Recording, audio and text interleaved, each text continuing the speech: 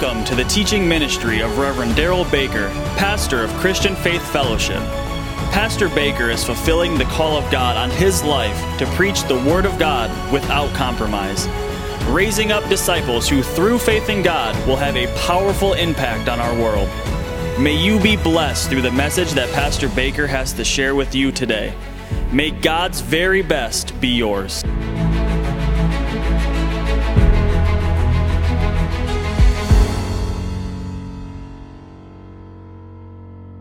Turn with me, please, to 1 Kings chapter 17. Talking tonight about killing the Goliath of discouragement. Killing the Goliath of discouragement. You're going to see that in the context of the Bible, what little time we'll have in this study tonight, even some of one of the greatest prophets of the Old Testament, as we're about to read about, Elijah, Jesus himself, faced discouragement. The disciples faced discouragement. But the Bible tells us what we can do about it. You know, it's kind of like we talked about, when we addressed the issue back during COVID about fear. When people, say, I don't ever get afraid. Well, hopefully you never do. But that doesn't mean you don't ever face it. Fear comes to everybody. Fear challenges everybody. You're on the planet. But thank God we don't have to fall for it. Nor do we have to fall for discouragement. As believers, we understand discouragement may come, but thank God we don't have to partake in it. We can overcome it in Jesus' name. So in 1 Kings chapter 17, Elijah, in obedience to God here, is literally prophesying in that day that he was living about an actual famine of actual rain that would come in the land. Famine of the rain means famine of food. No rain, no crops, no harvest. It's going to affect, obviously, their livelihood as well as the ability to be able to provide and take care of themselves and their families.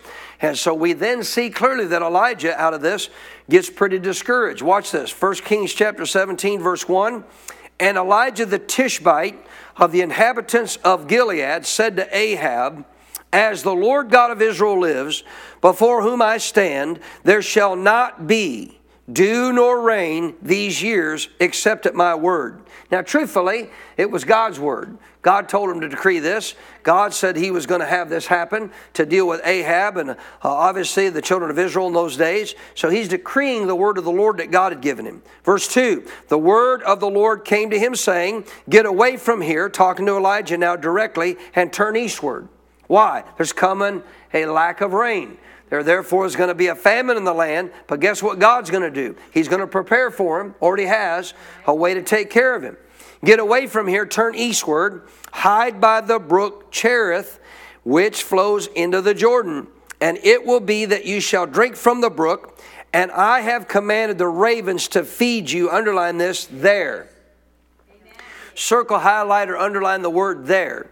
Read it again. And it will be, verse 4, that you shall drink from the brook, and I have commanded the ravens to feed you there, where he wanted him to go. Verse 5, so he went and did according to the word of the Lord, for he went and stayed by the brook Cherith, which flows into the Jordan. Now the ravens brought him bread and meat in the morning, and bread and meat in the evening, and he drank from the brook. And it happened after a while that the brook dried up because there had been no rain in the land. Because of that lack of rain, eventually that brook even dried up. God then moves him on to where he needs him to go. I want you to notice on your notes, number one, question, is your brook drying up? There's times in our life it might seem like, that things aren't obviously going the way they should. Maybe we're not seeing in relationship to our life finances coming in the way they had been, or a business or a situation with whatever we're going through. But it doesn't mean when a brook dries up, you're out of the will of God. Amen. This brook dried up, but guess what? Elijah was still in the will of God. He was right where God told him to be. Understand, just because your brook may dry up a little bit doesn't mean that God isn't obviously still there to care for you or that you have done anything wrong. Elijah had done nothing wrong. He actually did exactly what God told him to do and prophesied that this would come. 1A, your brook can dry up even if you are in the will of God. But in the midst of it, 1B, God supplies even when you're not in the best of conditions. Say it, God supplies even when I'm not in the best of conditions. So even though things might not be the way they were at one time for a short period of time or a time in your life, it doesn't mean God doesn't supply. God provided literally for Isaac 100-fold return in a time of famine when he sowed. He sowed, the Bible says, in a time of famine and still reaped 100-fold. So all that to say this, brook drying up in relationship to what's going on around us, like what's happening in our country today, well, like what's happening in our world today, in the context of what's going on with the financial world and the financial realm and all that stuff, it don't mean God still doesn't provide in the midst of all of it. Sure he does. If you obey God, do what God tells you to do, walk with God, it don't matter what happens in the natural. In this case, in the natural, the rain stopped. Doesn't matter. God still had provision for Elijah. All he had to do was obey God and go where he told him to go. Do what he told him to do. In the midst of our government today, what's going on? In the midst of our world today, what's going on? You don't need to worry about the world's economy. You don't live under that. You do if you don't walk in relationship to God as it relates to faith in his word and how he says you can walk free from that. But if you're a child of God who honors God with your giving, don't let your mindset go to the world and think now because everything's really bad in the world financially, things are going to get bad for me. God provides even in the midst of situations in the natural going haywire. Because guess what? God is a God who is an unending source and supply. 1C, any better amens on that? 1C, you must be in the place called there. Elijah was told to go eastward, not westward. Now, this doesn't mean God's going to uproot you and take you away from your church or where you're supposed to be in relationship to your pastor. Matter of fact, I've shared stories with you before where people have actually, in the context of stories I've heard from Brother Hagin, uprooted to go after a job and then actually missed God and wound up worse off. Some chose not to go and wound up better in the context of staying there than what they would have been had they moved somewhere else to another job. The there doesn't mean follow your job. It means you obey God. You do what God tells you to do. Now, as it relates to your job, are you in the job God wants you in? You need to know I'm there. I'm working where I'm supposed to be, right? As far as a business, I need to know it is the business God wants me to do. If you are, then you're right there where you need to be. And guess what God will do? He'll provide for you. I said he'll provide for you. I think of Don, when COVID hit, there was in context of the work that he does, there was a lot of people that did not hear from God to be there where they needed to be with their materials. And guess what? A lot of businesses wound up in that context of that business. Am I correct? They ran out of material. But literally God speaks to him to begin to stock up, to actually buy up extra materials. Guess what he was doing? He was obeying God to be there where God told him to be. And guess what he didn't? He didn't lack. He didn't lack. He didn't run out of materials like a lot of people did. And he was able to continue to prosper. Now, what if he wouldn't have been there where God told him to be, to hear from God, to do what God told him to do? Then he could have wound up in a worse off situation like a lot of other people. So you got to be there, meaning you got to know you've heard from God and you're doing what God told you to do. And therefore, in this case, he told him go eastward, not westward. Now, what would have happened had he gone westward? Guess where the ravens would have been? Right by the brook Cherith where he told them to go. God's not going to redirect the ravens for you. You got to be where God told you to go. So notice this. 1D, the ravens, the supply God had for them, were also commanded to go what? Eastward. And therefore, and guess what? Ravens are going to obey God.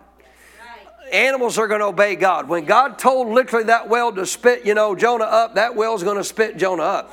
When God told those fish to get over on the other side of the boat where Peter was, they got on the other side of the boat and he caught those fish, right? Amen? When God told that one fish to bring that tax money, come on somebody, go to this hook over in this part of the actual lake there, and you get on that hook because guess what? Peter's going to be there, and you're going to have some money that you've gathered up from that was out there in the water to bring forth, and you're going to be able to provide for us the money we need.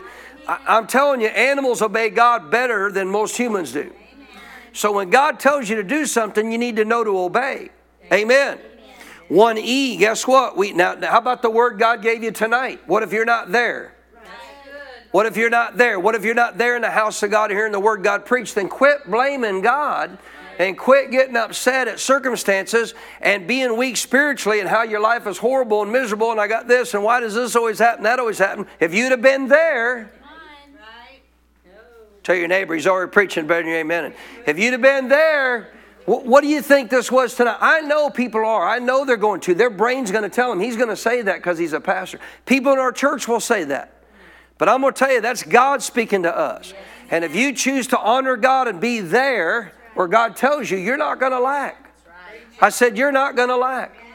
So thank God, just like Elijah, if we just do what God says and honor Him and are where we're supposed to be, when we're supposed to be there, I'm telling you, I think of a situation recently. It was pretty cool testimony, and I don't remember all the exact details about this testimony.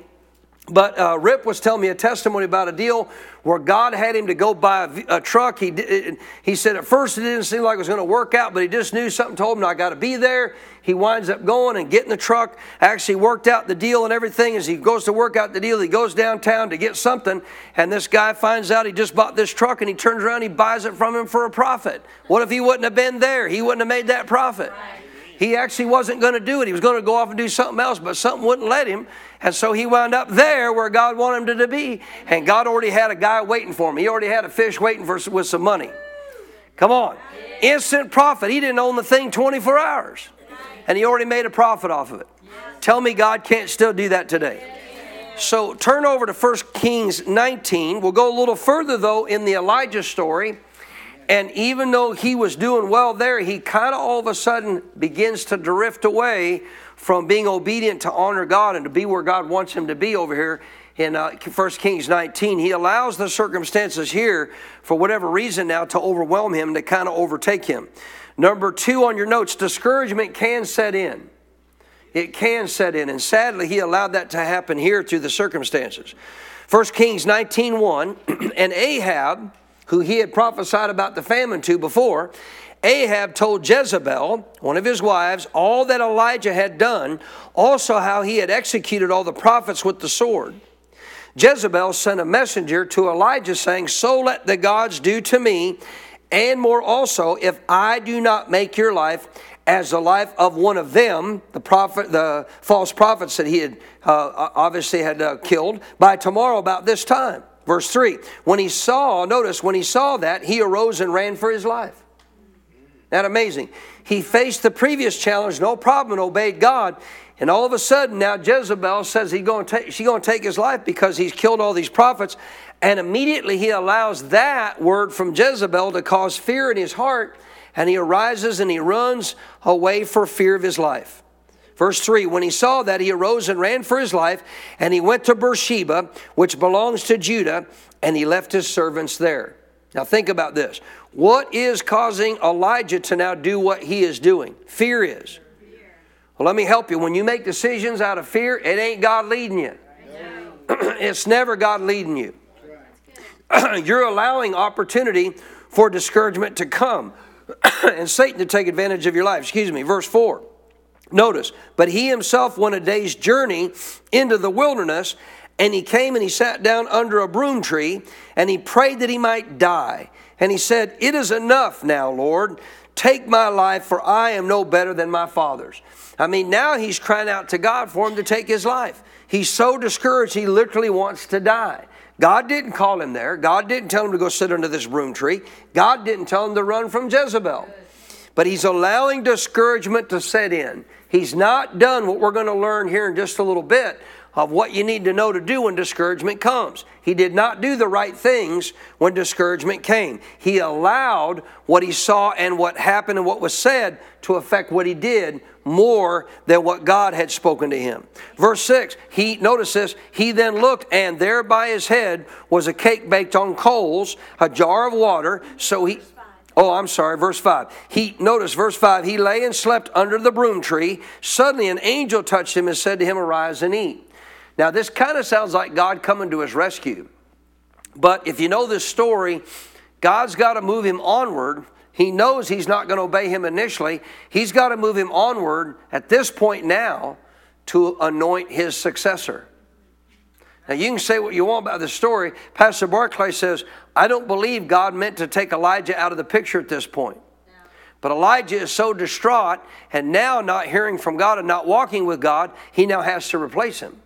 He now has to anoint Elisha in his place to obviously take his place as the prophet of the day. So he's got to get him to where that's going to happen. So this angel of the Lord touched him and said, arise and eat. Verse 6, he looked, and there by his head was a cake baked on coals and a jar of water. So he ate and drank, and he lay down again. Now guess what? Elijah should have been feeding himself. I said Elijah should have been feeding him. He should have been taking care of himself. He should have been doing what God told him to do. Verse 7, the angel of the Lord came back a second time, touched him and said, arise and eat, because the journey is too great for you. So he arose and ate, and he drank, and he went in the strength of that food 40 days and 40 nights, as far as Oreb, the mountain of God.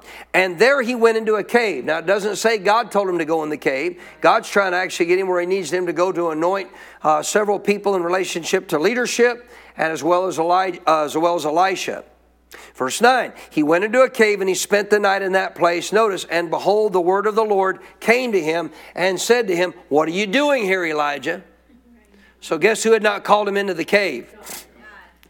Guess what is one of the things you don't ever want to do when discouragement tries to set in? You don't ever want to try to isolate yourself. You don't ever want to pull back from church. Don't ever want to pull back from other believers and isolate yourself in some cave away from everybody else. All you're doing is giving Satan more opportunity to take advantage of your life. You listening? Satan will do everything he can to isolate you in discouragement, to get you to pull away from the church. Well, you don't want to go down there. They don't love you. They don't care about you. If they did, they'd have called you. Well, let me help you. Just the fact that maybe you didn't get a phone call doesn't mean we don't love you, don't care about you, we wouldn't help you. Not true. I said not true. You know, you got to realize again, everybody kind of is dealing with warfare in the days you live in, and you got to know how to encourage yourself in the Lord as well. Verse 10, so he said, notice what he responds with his answer to the Lord. He said in verse 10, I've been very zealous for the Lord God of hosts, for the children of Israel have forsaken your covenant, tore down your altars, and killed your prophets with the sword. I alone am left, and they seek to take my life. None of that's true. He's not the only one left. He said, I'm the last prophet. There's none left. This is what, again, discouragement will do to you. It'll deceive you and make you feel like you're the only one left. You're the only one truly that really wants to stand up for God and bless God. It's too hard and da-da-da. And that was not true. That was not the case. Notice verse 11. He said, go out, stand on the mountain before the Lord, and behold, the Lord passed by. And a great and strong wind tore into the mountains and broke the rocks in pieces before the Lord. But the Lord was not in the wind.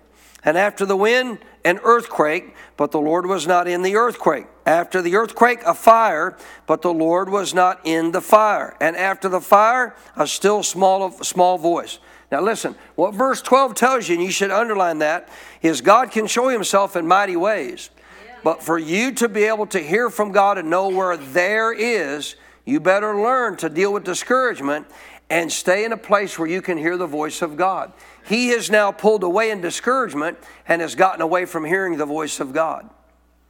Verse 13, so it was when Elijah heard it that he wrapped his face in his mantle, and he went out and he stood in the entrance of the cave, and suddenly a voice came to him and said, what are you doing here, Elijah? Again.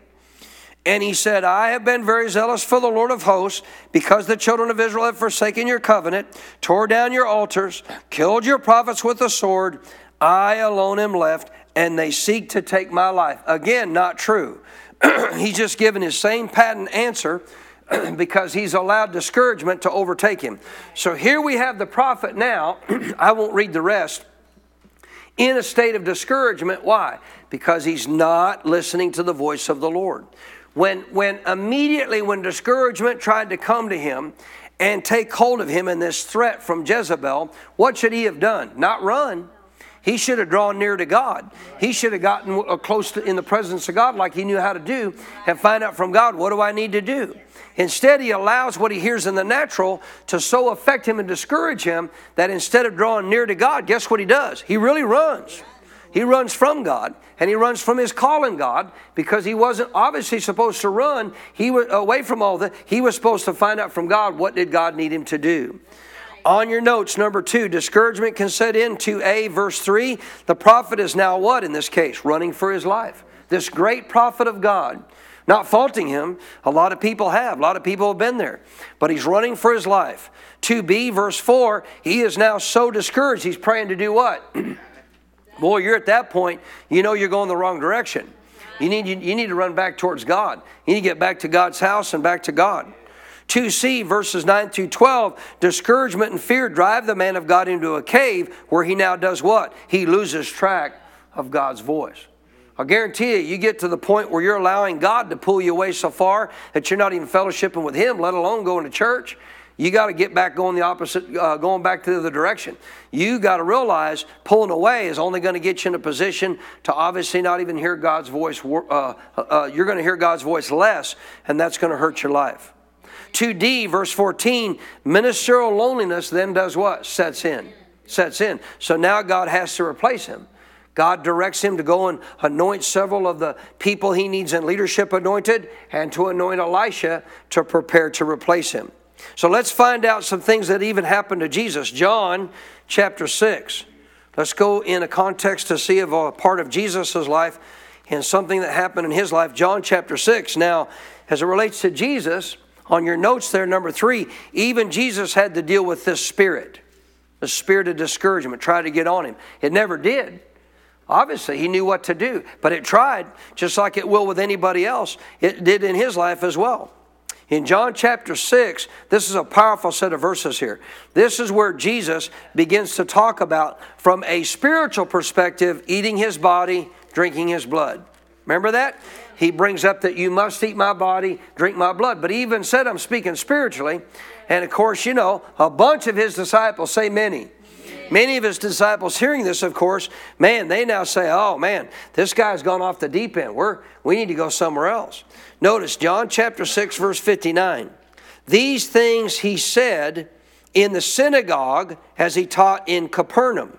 60. Therefore what? Many of the disciples, when they heard this, said, this is a hard saying.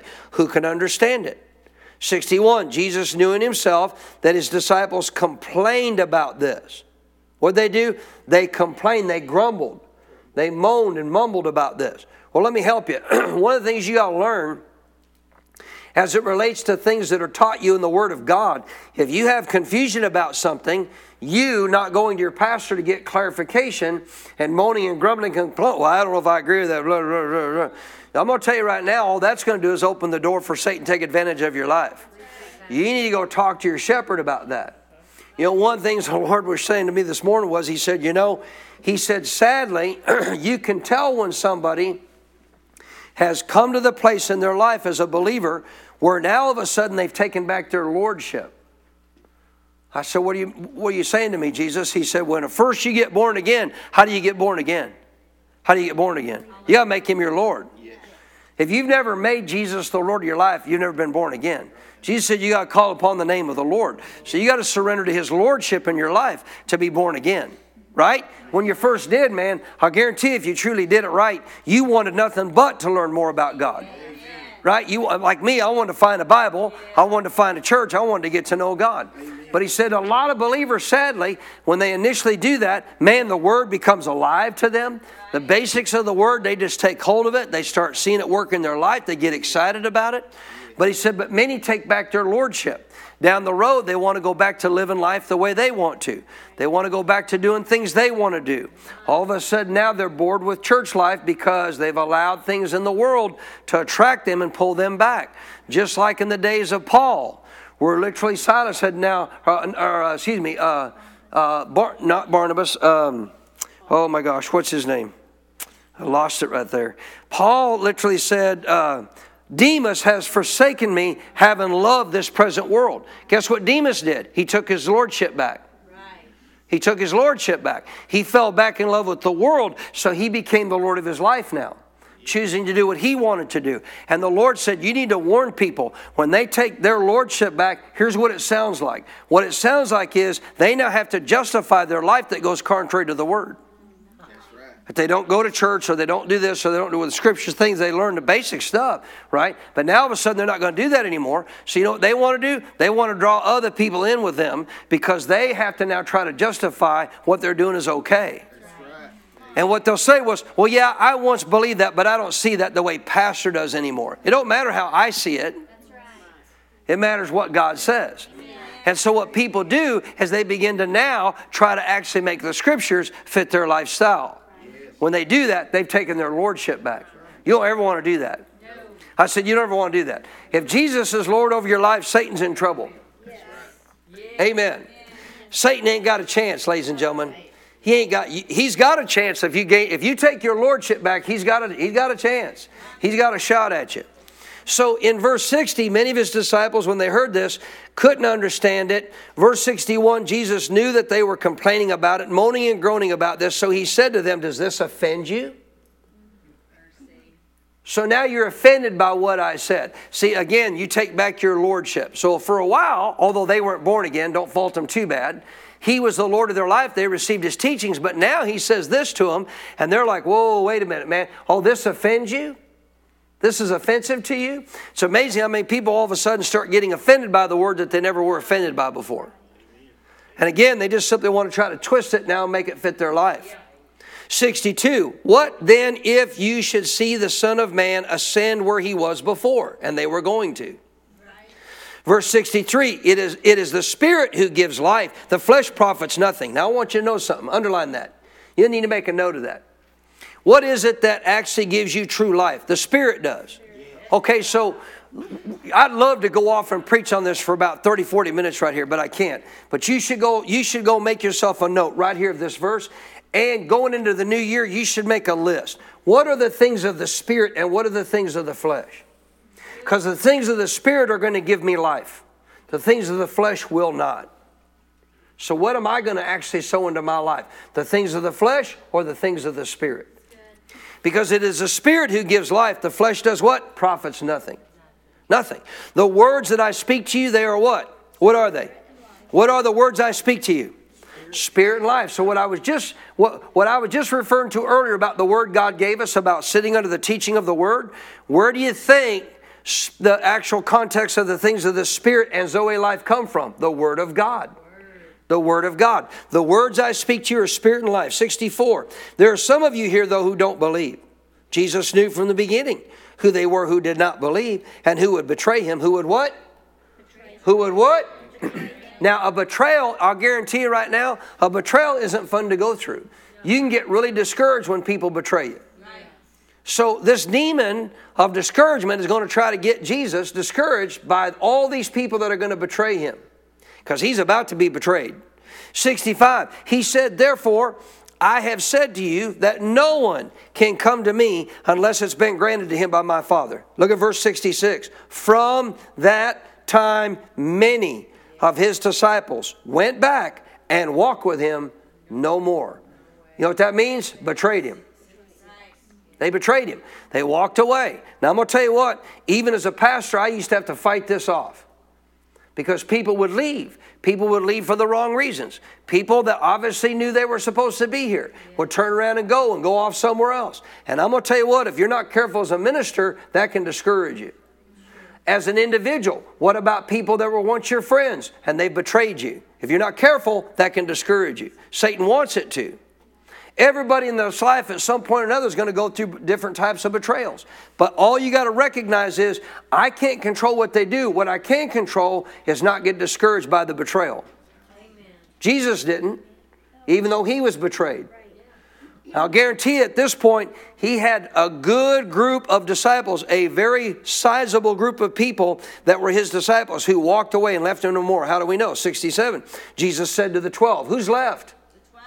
Now, out of those 12, who's serious out of those 12? 11. Only 11. Judas is one of them that's still going to betray him in the garden. Right. Jesus said to the 12, do you also want to go away? So what Jesus says is, I'm not going to make anybody follow me. Right. I'm not going to make anybody walk with me. As a pastor, I've repented to God for ever trying to make anybody not leave this church. I'm not responsible whether they leave or not. I'm not responsible. You're not responsible if people betray you or not. What you're responsible for is how you respond if it happens. That's what you're responsible for. And the devil wants to get you discouraged through the betrayal. But you got to understand, like Jesus, notice what he said. He turns to the 12. Again, he said, so are you going with them?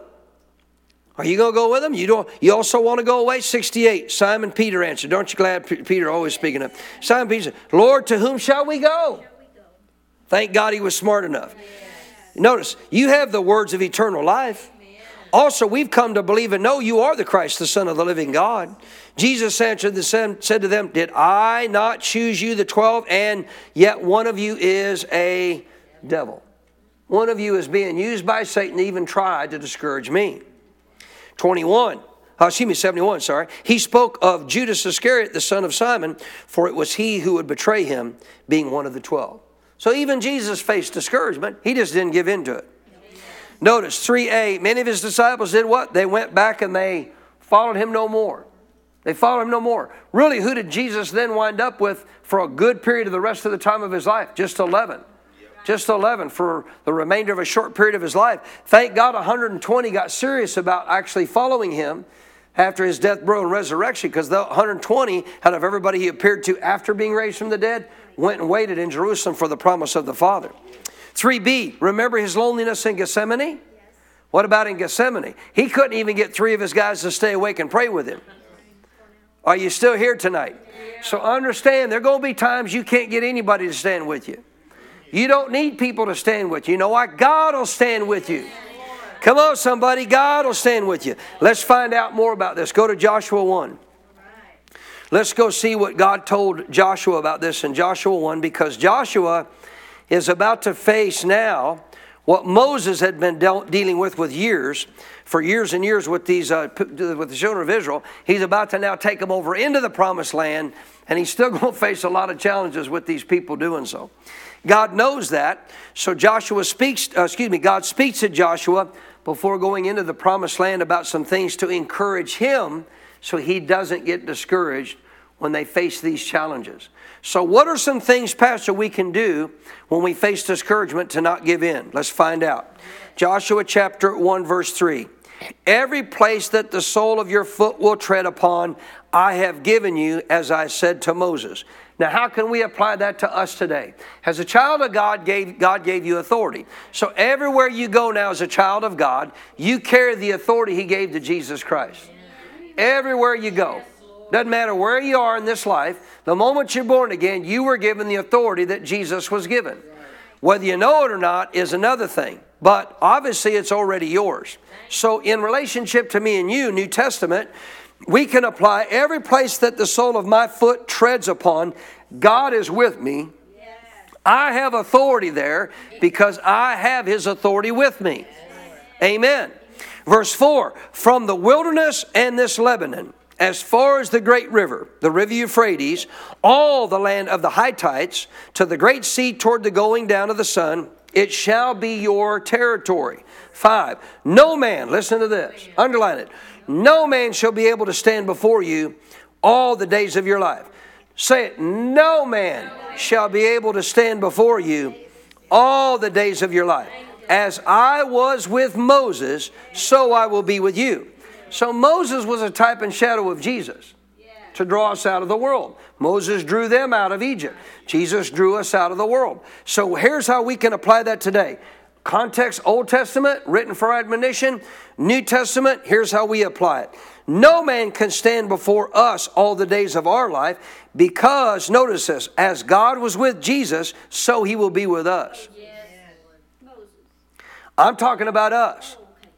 I'm applying it to us. Jesus is our Moses. Jesus drew us out of the world. Apply it to the New Testament. Apply it to the New Testament, believer.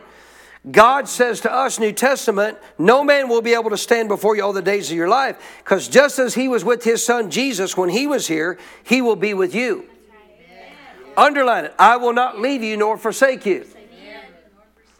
So everywhere you go, so you understand the distinction between the two. But that's why we have the Old Testament as a way as a type and shadow of the New. Moses was a type and shadow of Jesus. He drew the people out of this world system of Egypt and brought them over into a promise of God to have a new life. Jesus drew you out of the world and brought you into the promise of a new life. And all the time Jesus was here, who was with him? Who was with him? God's saying, just as I was with my son Jesus when he was here, so I will be with you. I will never leave you nor forsake you. These are the kind of verses that those who aren't in church tonight or streaming or don't go with this message will not know, and therefore when discouragement comes, they'll lack ammunition to stand up and say, wait a minute, wait a minute, wait a minute. Wait a minute, I'm not alone. I'm not alone. My God was with Jesus. He walked with him everywhere he went, and therefore he has also promised now in his word to be with me. No man will be able to stand before me all the days of my life. Because as God was with Jesus, he is with me. He will not leave me nor forsake me. See, this is what I mean by the admonition of what God said, that if you're not getting the Word of God in your heart, preached, you know how many people will face situations they need that Word tonight?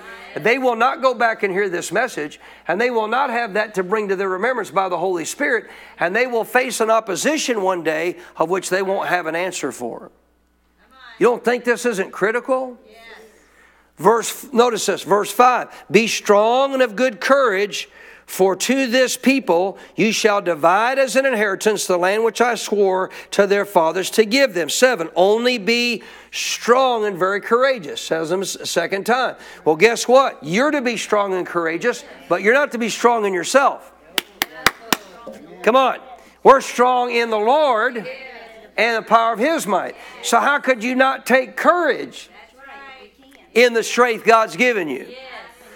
Be strong and courageous, that you may observe to do according to all which Moses my servant, all the law which Moses my servant commanded, what they were commanded to do. Do not turn from it to the right hand or to the left, that you may prosper wherever you go. You can apply that today. All that God's taught us in the New Testament we're to live by. If we do it, guess what? Wherever we go, we're going to be successful. Prosper means to succeed. You're not going to fail. You're not going to fail.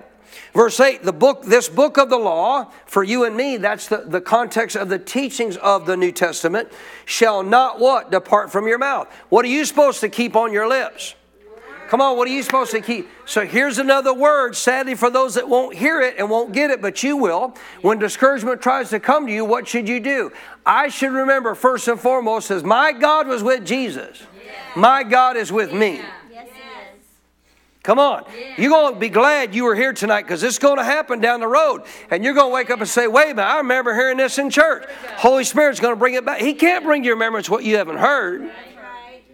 But you're going to stand up and say, no, wait a minute, discouragement, let me tell you something.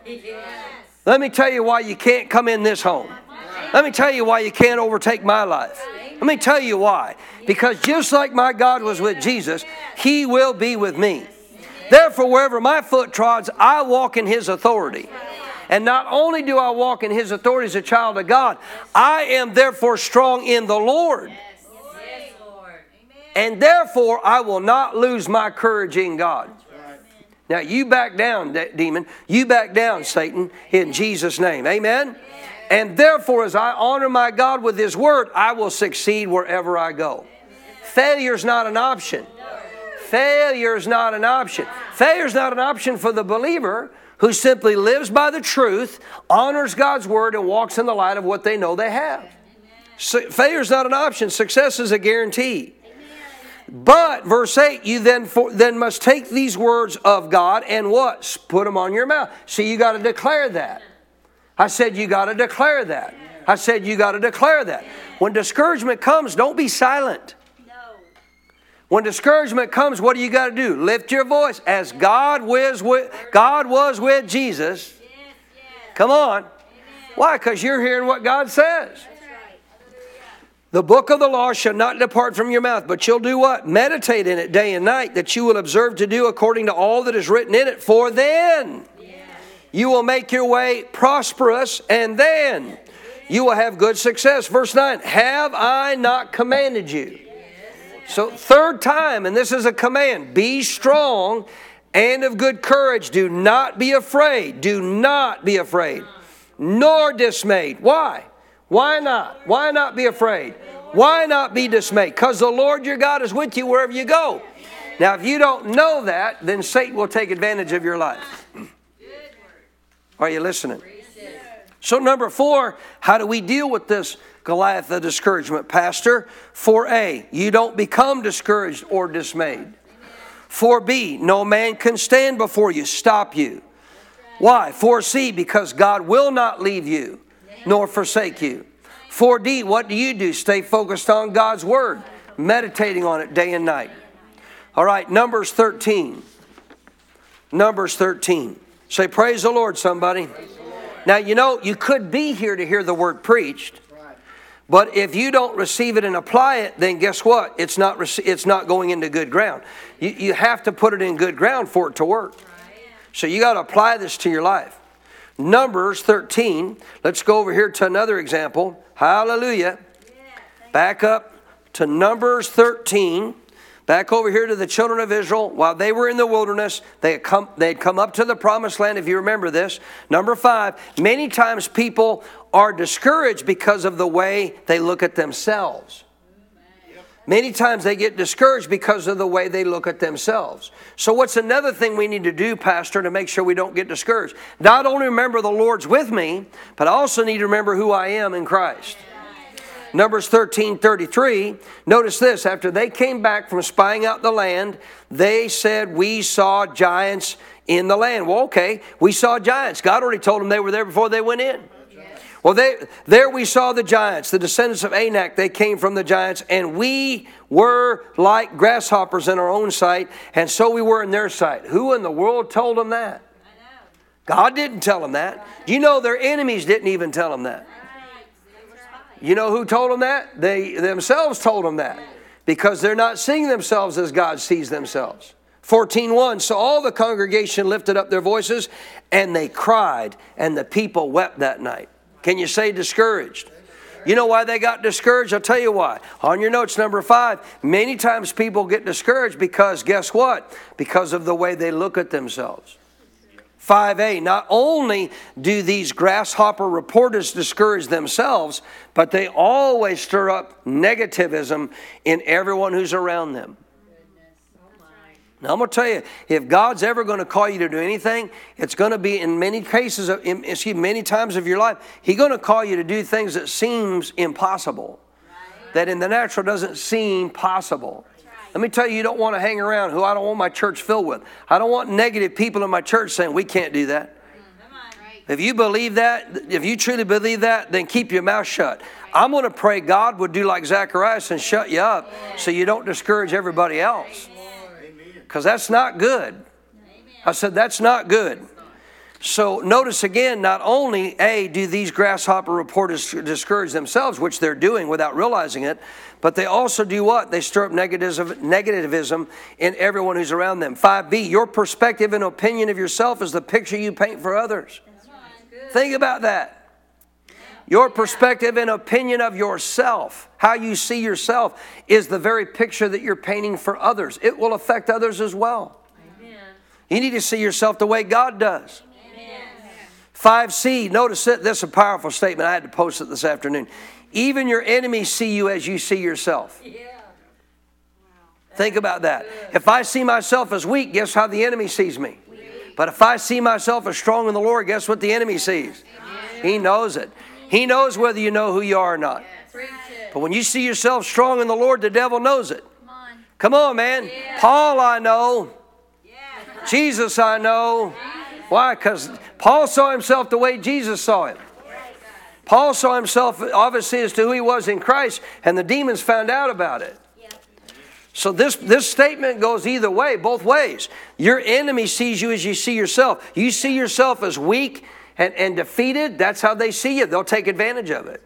But you see yourself in the Lord as strong and mighty and one who conquers and overcomes because your God is with you. The devil knows you know it.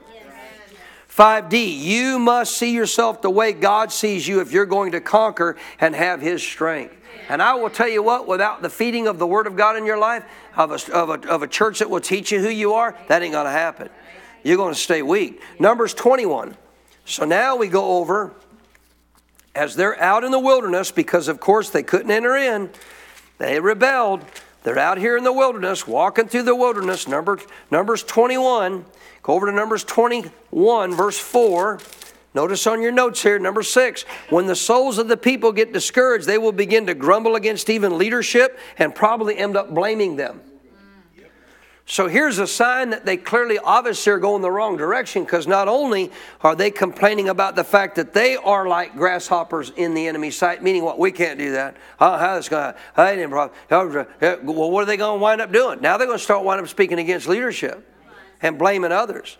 Numbers 21, verse 4. Notice this. Then they journeyed from Mount Or by the way of the Red Sea to go around the land of Edom, and the soul of the people became what? Tell me. Tell me, please. The soul of the people became very discouraged on the way. Why? Because of the report. Because of what they said. Because of what they declared. Verse 5. And they put up with it. They listened to it. And the people spoke against God and against Moses. Excuse me? Excuse me? The people did what? The people did what? They spoke against God and against Moses. Why have you brought us up out of Egypt to die in the wilderness? Who was crying for deliverance out of the wilderness? Who was it that delivered them? Who was it that said they had a promised land to go into? See, they took back their lordship. They took back their lordship. They wouldn't submit to God's way. They wouldn't submit to God's way. Well, therefore, God couldn't help them, because guess what God can't do? He can't change. He's the Lord who changes not, Malachi says. So clearly it says here in verse 5, the people spoke against God and Moses. Why have you brought us out of here to die? For there is no food and no water, and our soul loathes this worthless bread. Excuse me, God been feeding them, taking care of them miraculously all the way through everything that they've been through at this point. And they're complaining, saying there's no food, no provision, no water. By the way, this bread they're complaining about, the Bible literally calls it a sugary wafer-like substance. You know how I could compare that? Krispy Kreme. I'll live on Krispy Kreme. No problem, Father. I'll live on it if I could. Are you kidding me? I'd live on it every day. But you know why you complain? I'll tell you why you complain. Because you took back your lordship and you didn't want to obviously receive what God said, and you listened to the wrong people. 6, so the Lord sent fiery serpents among the people. He what? Sent fiery serpents, and they did what? They bit the people, and many of the people of Israel died. Well, God sure mean. No, this is called judgment under the Old Testament. Their hearts are not, you're under grace. The hearts are not right. God has to stop this. If God doesn't stop this, there's never going to be a second generation of people to go into the promised land. You listening? He had to do this all throughout the Old Testament with the initial first generation, because without doing so, there had never been a remnant of people to trust God and go into the promised land. This is judgment. This isn't murder. This isn't God killing. This is God bringing judgment. But even in the midst of judgment, with repentance, He'll bring deliverance. 7, therefore the people came to Moses and said, we've sinned, for we have spoken against the Lord and against you. Pray to the Lord that He will take away the serpents for us. So Moses prayed for the people. The Lord said to Moses, make a fiery serpent. This represents Jesus, by the way. Not the fiery serpent, but what's going up on a pole, because Jesus would bear the disease and sickness of the people. Take this fiery serpent, set it up on a pole. It shall be that everyone who is bitten, when he looks at it, shall live. Moses made a bronze serpent, put it on a pole. So it was, if a serpent had bitten anyone, he who looked at the bronze serpent lived. He turned away from his rebellion. He looked to what God told him to look to. And the serpent is not a type and shadow of Jesus. It's a type of sickness and disease that Jesus bore on the cross. And when you look to Him, guess what? He delivers you. He frees you. All right, number 6, when the souls of the people get discouraged, they'll begin to do what? Grumble against leadership and even probably end up blaming them. 6a, you must learn to encourage yourself in the Lord. 6b, you must fight to keep your joy at all costs. 6c, there is no good reason to get on the wrong side of God just because things aren't going your way.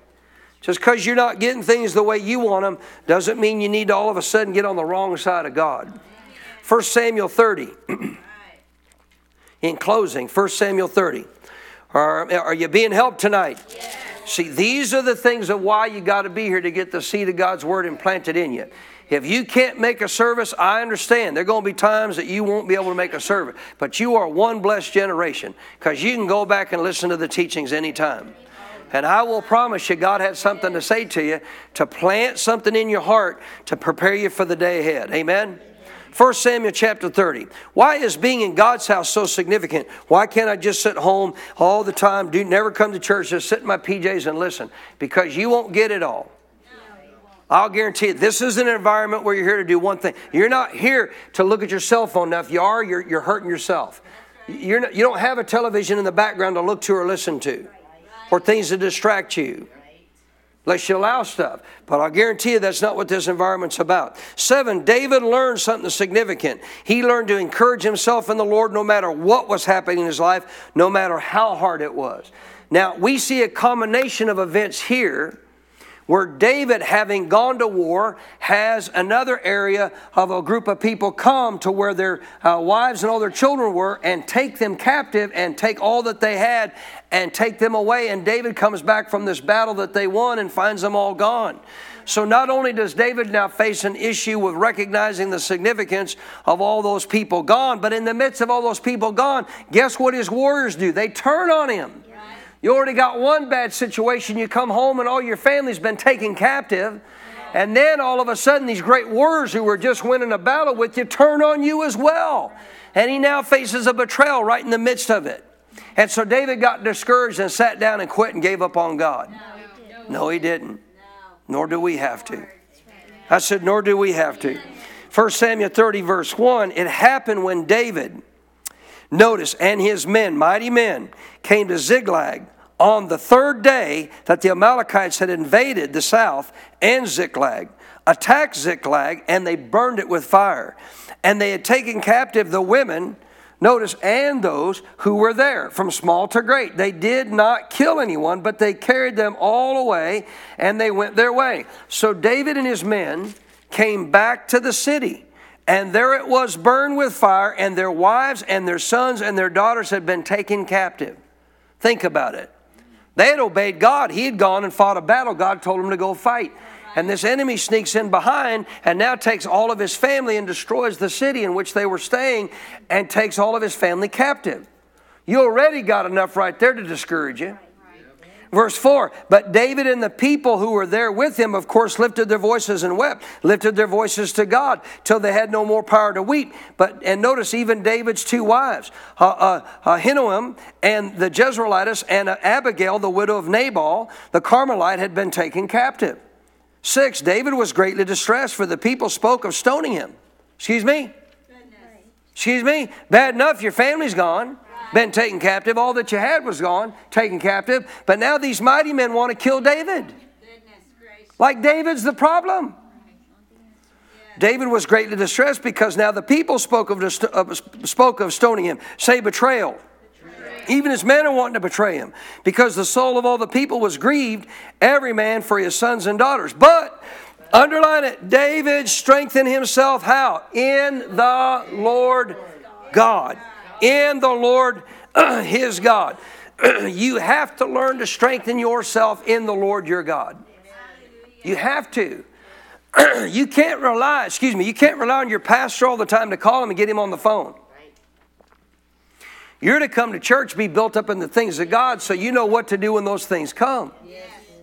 I didn't say you can't ever reach out to somebody if you can, but if you go rely on other people and not grow up in your own knowledge and understanding of the Word, you're going to still get taken advantage of because you're not going to always be able to get to somebody. Again, 7, David learned to encourage himself in the Lord no matter what was happening. He encouraged himself in what? Underline it, the Lord. Not in himself, in the Lord. Notice, no matter what was happening in his life, no matter how hard it was, 7a, encourage yourself in the Lord. There are many times when no one is close enough to you to pat you on the back. 7b, put on the garment of praise for the spirit of heaviness. Circle, highlight, and underline it. Put on, when heaviness tried to come on David, but how many know David was a great praiser? David knew what to do. I'm going to praise my God. Why? I'm going to tell you in a minute. 7c, always run to the Word for help and inner strength. Always run to the Word for help and inner strength. Run to the Word and start praising your God. Why is praise so significant in encouraging yourself in the Lord? In the Lord. in the Lord. How do I encourage myself in the Lord, Pastor? Well, obviously He is the Word. If you go to the Word, you can get encouraged through the Word. But why praise? Why is praise so important? Because if you really are praising God, what are you doing when you're praising God? You are focusing on Him. Give me another word. If I'm truly praising God, what am I doing? What am I doing? I'm honoring. I am speaking to Him. What else am I doing? I'm magnifying my God. When you praise Him, guess what you're doing? You're magnifying your God. Because if you're praising God, you're talking about how big your God is. You're talking about how mighty your God is. You're talking about how great your God is. When you magnify your God, all of a sudden your circumstances, guess what? They start becoming smaller and smaller. And your God becomes bigger and bigger. And discouragement goes out the window. When the opposite is true, discouragement sets in. And all of a sudden the problem becomes bigger than your God. And when the problem becomes bigger than your God, it's because you've not been magnifying your God. But when you praise and honor and magnify your God and He becomes bigger, discouragement leaves because your problem becomes smaller. And now your God gets bigger in your eyes, and therefore you obviously are now encouraged in the Lord. Amen? So real quick, I just want to take a moment to just review with you the key things to do on this teaching about how to encourage yourself in the context of the things of God when discouragement tries to come. 4, God's word to Joshua, don't get discouraged or dismayed. No man can stand before you. God will not leave you nor forsake you. Stay focused on His word. Stay focused on what He said about you, who you are, what you obviously know in relationship to what we read in the context of those verses to Joshua. That you know God is with me. As He was with Jesus on the earth, so He is with me. He won't leave me nor forsake me. Declare it. Decree it. On number 5, you got to realize very carefully that you got to be careful who you hang around. See, 5 is protect yourself against those who are always giving a bad report. You listening? You're not going to beat discouragement if you hang around the wrong people. If you hang around the wrong people who are always magnifying the problem, always exalting the problem, guess what? You're going to wind up right there with them. Because guess what you're hearing all the time? The problem. And so you got to understand you can't magnify the problem because of it. Now, it doesn't mean you don't ever talk about, even in a relationship with a husband or a wife or even in church situations. There's things you got to address or deal with and talk about at times to say, okay, we're going to seek the Lord about this. What are we going to do? What are we going to deal with? How are we going to address this? How are we going to overcome this? But we obviously need to talk about some of these things and then take it before the Lord. But don't magnify the problem. Were the giants there? Yes. It's okay to come back and say, God told us to be giants there, and guess what? They're there. But you know what we don't do? Don't magnify the giant. Magnify your God above the giant. Amen. So understand clearly, you got to be careful who you listen to because the wrong people are going to cause you to get discouraged. Number 6, you also got to learn to do what? You got to learn to recognize the importance of not speaking against leadership or God Himself. God's not the problem. Leadership's not the problem. Amen. You listen, God's not the problem. Leadership's not the problem. If I've ever failed in my life, it's not because of leadership. It's because of my lack to honor the word that I've been given by my leadership. Or honor the word I've received from God. Because God is not the problem, nor is leadership the problem. He's the solution. He's the answer. And then number 7, key factor, last one point, you got to do what? You got to learn to encourage yourself in the Lord. And to encourage yourself in the Lord means you do what? You got to praise God. You got to start praising God. You got to magnify your God. Because if you'll magnify your God above your circumstances, I'll guarantee you what? Discouragement is going to have a hard time hanging around.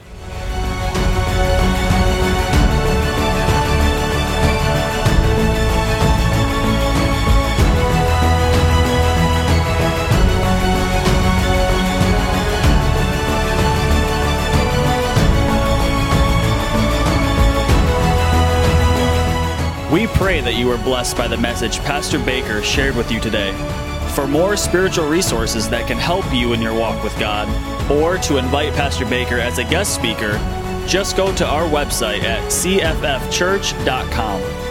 You will find additional teachings by video, audio, and printed resources that will be a blessing to you. May God's very best be yours.